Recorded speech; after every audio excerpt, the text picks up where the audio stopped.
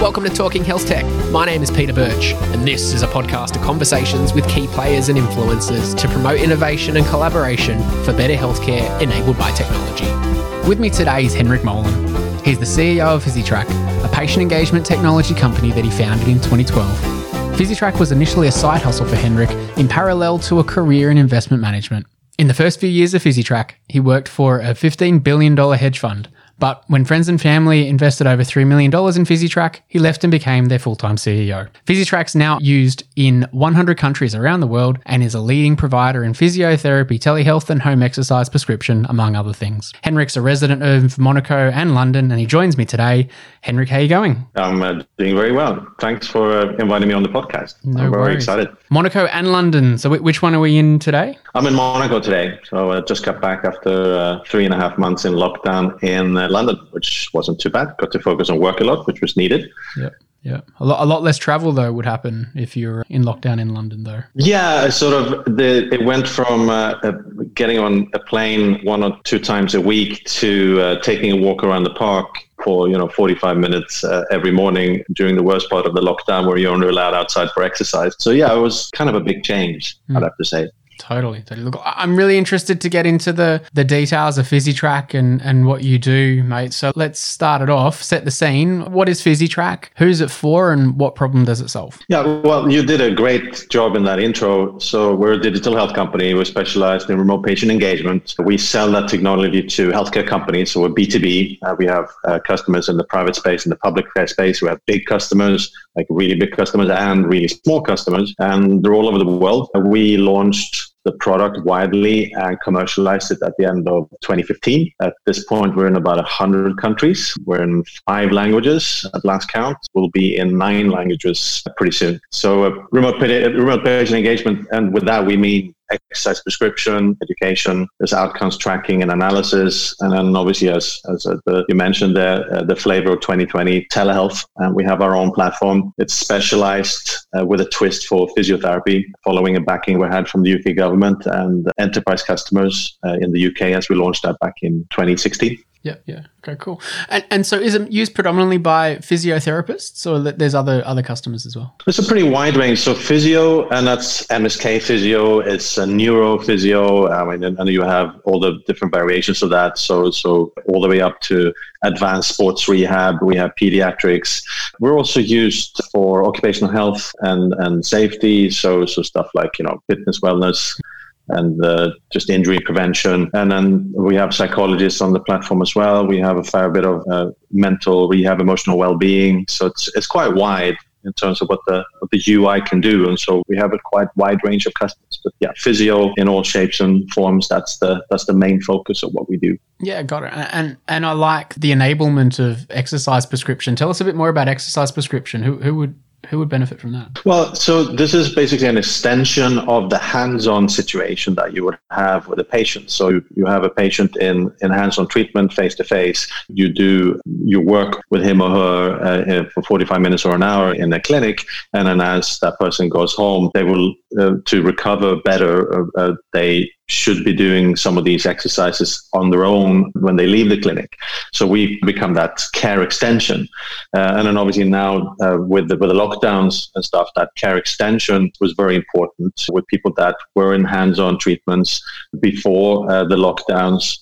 They needed to continue the work at home on their own. So the exercise prescription was very important. And then obviously we were able to mix that exercise prescription with telehealth, and that hands-on journey would become completely digital. But exercise prescription, it's a great way for a clinic just to continue the work when they're not there for the patient. Got it. Just touching on lockdown then, how did COVID-19 impact Physitrack? Well, so the description of the platform and then what I just said, the extension of the care plans as you don't see people face to face, that became the base case for this because patients could not see their physiotherapists and their doctors during this period. It all had to happen remotely. And as such, our business really exploded in a very, very short period of time because mostly of the telehealth solution that we have that's built into Physitrack, and because it's so specialized in doing interactive and activity-based treatments, meaning you can take content from Physitrack's library, you can stream it inside of a video call and you don't lose any quality in that stream. It's an innovation that the UK government gave us a grant for. So we had an extreme product market fit as COVID hit. And the genesis of the acceleration, I think, we were well known in a lot of markets and we were known as a go-to provider for home access prescription. But what we did to try to help customers around the world, we provided telehealth for free for the first couple of months of lockdown. And we communicated that very widely. And at the time, we had something like 40 or 50,000 customers around the world. And we pushed out the message that, we can help you stay in touch with your patients, continue the treatments with our technology. And we thought that, if we get a few hundred new customers from that, that'd be great. And we actually ended up getting something like 11,000 new customers in the month of March. And then to put that in perspective, we'd sign up maybe between 800 and 1,000. So we posted about 200% of a whole year's growth in the space of 6 weeks. Unreal. It was something that for me professionally, it was the most intense period that I've ever actually lived through. And I was in a trading desk when 9/11 hit, and I went through all sorts of big announcements and crises in the financial markets when I was active there. But it doesn't compare at all. I'm not saying that 9/11 was an easy event in any way, but professionally, the decisions you had to make, the way that you had to look at your business, the way that you have to look at the robustness of your system and your processes, the number of things that we had to deal with on an hourly basis was just, it was ridiculous and quite overwhelming at times, I have to say. But it was a very intense period. Yeah, completely. And so you've had a little bit of time to reflect on it now, and it's still fresh, but I guess you can look back at it now and not be as intense. What would you say, 3 key learnings from going through that growth spurt that you've taken from that experience? Yeah, well, so the big thing was that when something extreme happens, like in the world or to your business, then all the weaknesses that you have become very visible. It's like when the tide goes out, you see who's not wearing pants. So in our case, it was like a big wave that crashed in, and then we had to see how good swimmers we were. And there was a massive wave. We had to become triathlete swimmers basically overnight. So that was the first thing that we learned. So everything that in your business that is not perfect will be really visible, and it'll be visible really fast. And so every process, every component, every team member will have 100 times more pressure. And I think that's almost literal for some hours during the most intense period, that they will have 100 times more pressure on them in a very short period of time. So the first learning for me was that whatever culture you have, whatever process, whatever infrastructure you have, whatever communication you have, you're stuck with it. And warts and all, that's what you have to deal with. And it's going to be very hard to make big changes to all of that stuff as things move really, really fast. So that's the number one thing. You're stuck with whatever you have, for good and for bad. And then the second thing, communication and workflows, they're really key. And so you have to have structured communication. And then this is important for any company, any startup really, and any company of any size. You need to have really straight lines to communication, ways for people to communicate, and especially as things go crazy, it can't be a doubt as to how you reach people and how we get things done. And so whatever you've implemented in your team prior to something like this, you're stuck with it. So I think a good thing to do for a business owner and entrepreneur is to really twist and turn different scenarios as you structure the communication, and so that you have ways for everybody to come together and collaborate.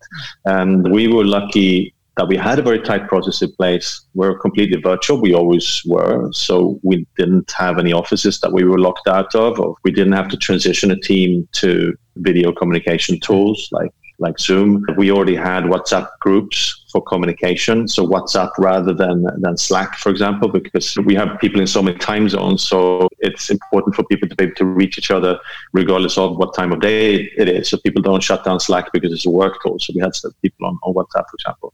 So, and then the groups that we had inside of the teams for projects, etc. So structure-wise, it was pretty much business as usual for us in terms of how we interacted. And we were able to put 100 times pressure on it. That didn't change the process. And so, that's something that's very important. So structure the communication is something that we learned was very important. And just things like I used to update the team on a weekly basis with the numbers and the growth and things like that with full transparency. I reverted back to hourly updates. Things were moving so fast. Yeah. We needed to keep track of like where we needed to, because usually the sign up and the new customer flow would dictate where the pressure would come in terms of the support team, where you could expect questions to come in from the support team or, follow-up questions to the sales team and also loads on servers and stuff like that. So I started updating people on an hourly basis, and I kept to that. I think I did 18 hourly updates on some of these most intense days. And my co-founder and I, instead of having a weekly, like top to bottom review of the company, like a big weekly stand-up, we'd do a daily, very early stand-up around 6 a.m. where we'd look at what we were faced with for the day based on, the flows that we had seen overnight from Australia and from the US, and also just to try to fix things that would pop up, as the tide goes out. You can see who doesn't have enough AWS capacity. It's the old saying there. So, the comms before and the structure are very important. And then I guess the last thing, your team is really everything. And you will identify very quickly who's not a team player and who doesn't have it in him or her to be faced with something like this. And you have to know the team very, very well. And it's probably like a sports team where you know everybody's weaknesses and strengths, and you can read things into their communication when people have worked for too long hours, for example, so that you can take a load off of their back, and you can see that it's sort of flagging. And you need to make sure that the team adapts to this new normal, meaning that you have to approach the period that you go through. It's something that is potentially permanent. So when things explode like that, it's easy to say, just listen, I know this is going to be tough, but it's just for a limited period of time. It's just going to be for a few days, and then things are going to die down. It's very important to approach it like it's actually going to be something that's going to be with you on a permanent basis, because then you set people's expectations in terms of workload, and they'll be more vocal to you when they're tired, or they can question processes that we have in place. And it's important to listen to them. And so in the very first couple of days, there was a question of how do we structure especially the support effort around these things. And we had realized that we were too open in terms of how customers could reach us for support queries. And so if you're used to having maybe 100 people a week reaching out with questions, all of a sudden you might have 500 people in an hour that will ask about stuff. And so we hadn't structured the communication properly around that. And so you have to sit down with the team and say, if this is the new normal, how can we structure things so that we can survive this? Because obviously a small team couldn't survive that pressure for a very long time. Mm-hmm. So listening very carefully to what your team tells you. They're always going to be right. They're your Cassandras who will just predict what's going on before you will know about that.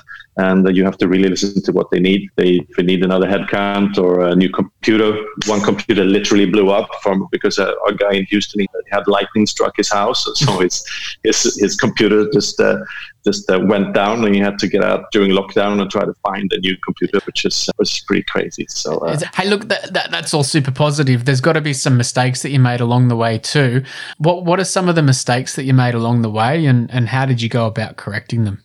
Well, there were many, many mistakes. Well, there were not really mistakes, but things in retrospect, we should have thought about a lot of stuff earlier. And as we structured things, and again, the tide came out, and then in some instances, a couple of us weren't wearing pants, and some of the systems were not ready for this stuff. One thing that was very simple is that we didn't actually have a dedicated marketing page for telehealth, and that really helps when you're communicating to 50,000 people that you have you're going to help them with telehealth, and we hadn't described it properly.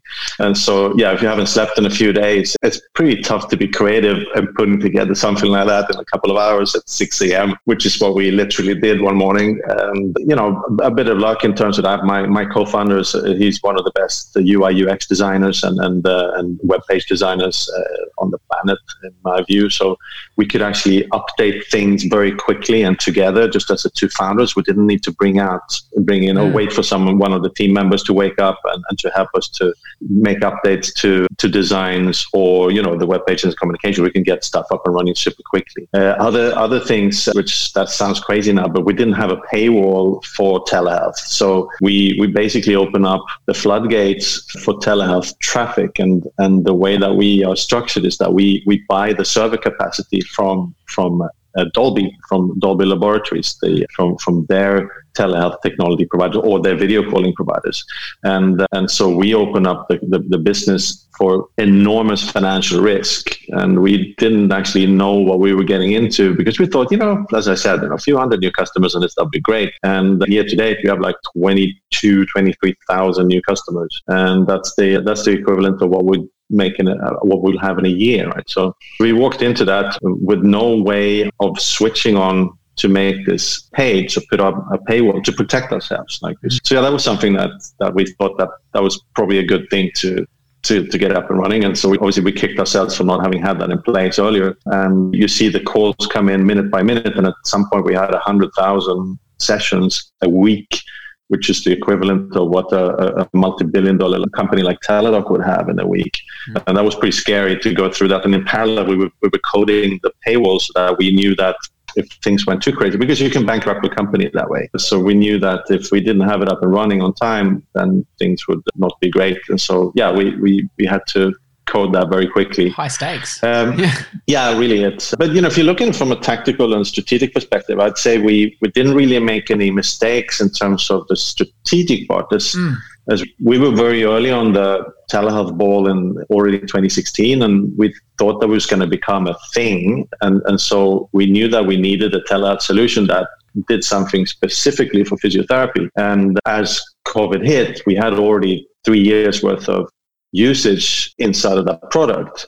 And also, very early on, we had bifurcated the business. So we had enterprise on the one hand, which is more of a manual sales process, and we had small to mid-size on the other hand, which is automated, meaning people find us and they pay with the credit cards and they have the subscriptions running. So we were able to have parallel tracks going in terms of taking care of customers, supporting and monetization. And it didn't change much apart from the fact that, you have 100 times higher pressure on it, especially the small to mid-size side of things. Mm-hmm. But it wasn't something that was a problem for us per se. And, there were some mistakes, obviously, as you heard, in setting priorities and stuff like that. But I think, some of the features we didn't figure out that we needed until you start getting the support emails. Like maybe it would be a good idea to have like diagnostic tests so that people can test their webcams and their sound settings before they go onto a call.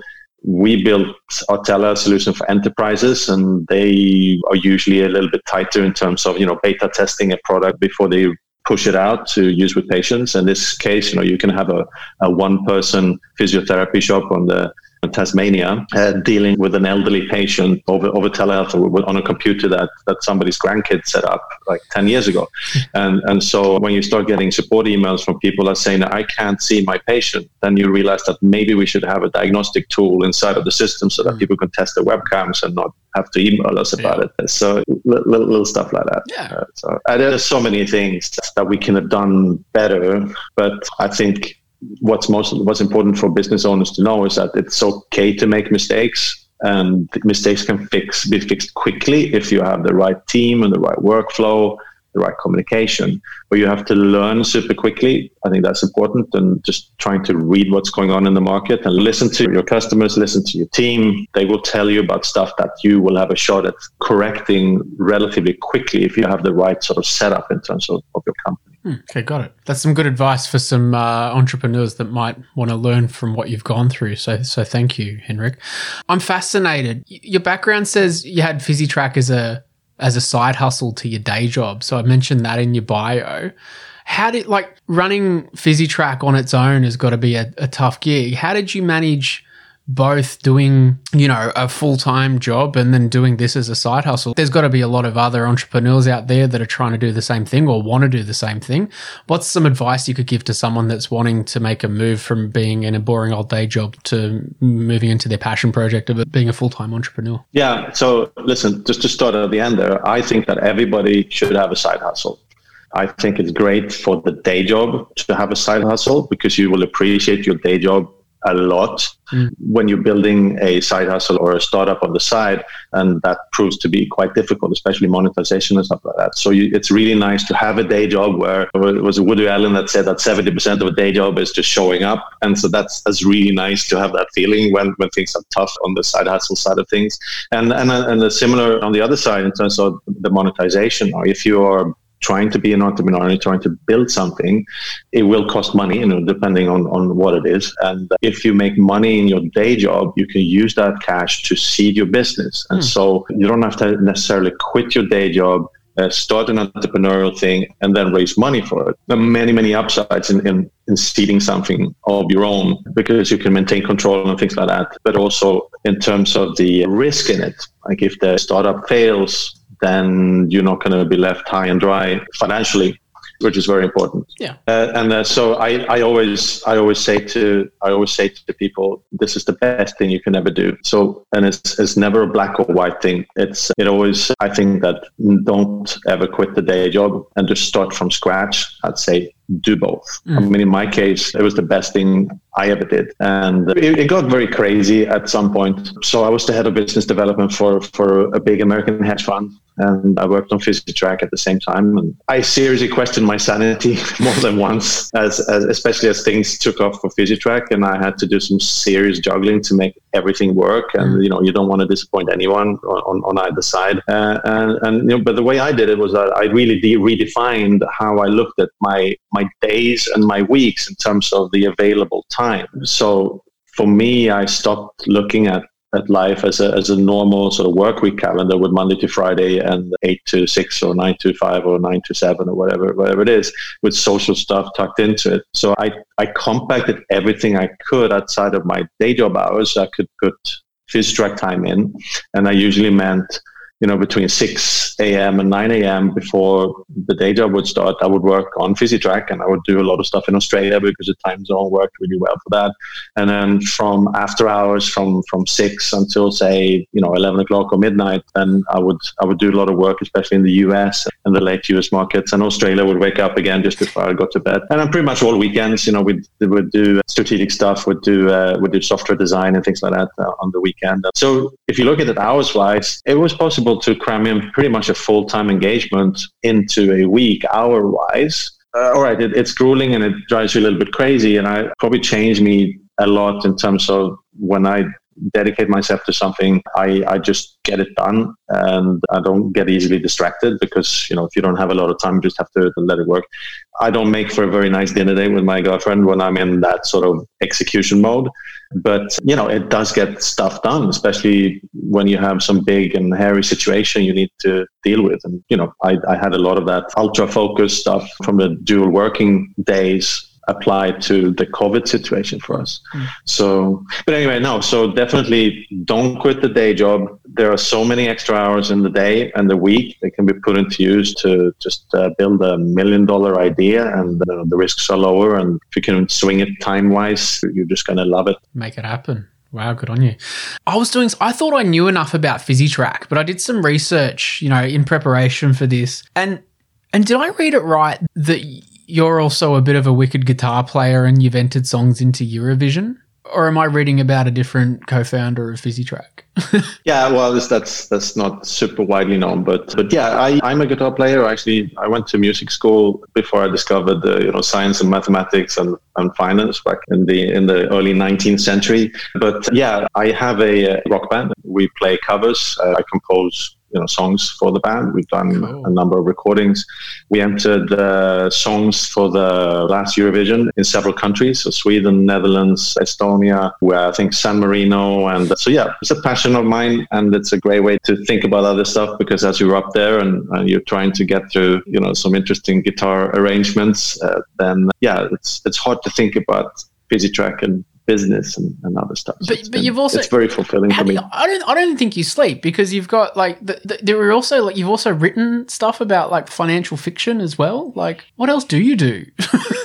Yeah, well, listen, I think it's important. I mean, so it's back to side hustles, right? So the book writing was an important outlet to, because I have a bit of a creative side. Not many people think I do when they talk to me in a business context. But I have a creative side, and it's very important not to neglect that. And so this was also a long time ago. I mean, my last novel was released in 2005, but I wrote 4 financial thrillers. The first one, Silent Partner, was very successful. It was, I think, to date, it's the best-selling thriller in the financial thriller space that was ever published. It outsold J.K. Rowling at for a couple of weeks in Sweden. Sweden is a small country, so it doesn't apply. But yeah, I had that as a side gig for a long time, and it was really cool to sort of switch between the hedge fund or the finance guy stuff, and then to have a very different side of it, which was creating stories and communicating as a writer and having something very creative, and then getting fan mail from people that just loved the stuff that I did. Yeah. That was so it's very fulfilling. You don't have to have a commercial side hustle to enjoy life. You can actually have a creative one, so music and writing and painting and whatever it can be. I think those are excellent ways to just enjoy life a little bit more. Wow, I love it. We can all have a side hustle. What a good message. Starting to round things out though, Henrik, what's on the horizon for Physitrack? What have you got next after your telehealth's been a big focus? What now? What do you work on? Well, we're a much bigger company now. And that affects a little bit the way that we make decisions and how we can prioritize and invest in projects and markets. We used to have to make decisions more tactically, meaning we needed to see fast returns on the launch of new features and when we launched into new markets. And we never took down venture capital, so it meant we had to sort of eat what we killed in terms of what we could do with the business, with the revenue that we would make from people. So now it's a little bit different because things happen very, very, very fast for us.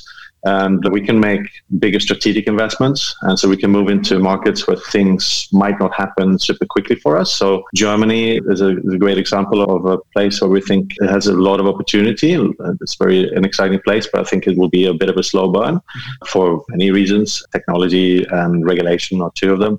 Japan, also very interesting. Similar situation there. I think it will take some time for that to really accelerate and take off. But we've been excited about Japan for a long time. We just didn't have the resources to localize it and to have business development resources spent on it to just travel in and out of Japan to have liaisons and partnerships to do stuff locally. We've been doing more stuff in Latin America. We have a Spanish product, and we didn't really do any biz dev on the ground down there. So a lot of interesting things down there as well. And we have a new Brazilian Portuguese product that's coming out as well. So we can do things in Brazil. So yeah, and then on the boring side of that, we can focus more on governance and compliance with regulators and stuff like that. So this is important for the enterprise side of things. And so with these big deals and these really big companies that we have the fortune to work with now, they need more of these things. So we got a classification of Physitrack as a medical product. So we have a CE stamp now on it. We're becoming ISO 27001. And so we didn't have time, we didn't have resources to do stuff like that before. And we can really go for that now. So yeah, basically more lawyers, more governance consultants, and joining us on the side of more software and business developers. Yeah, so we have an exciting 6 to 12 months ahead of us with a lot of new features, a lot of new markets, and hopefully we see some of the good fortunes that we've had that they continue.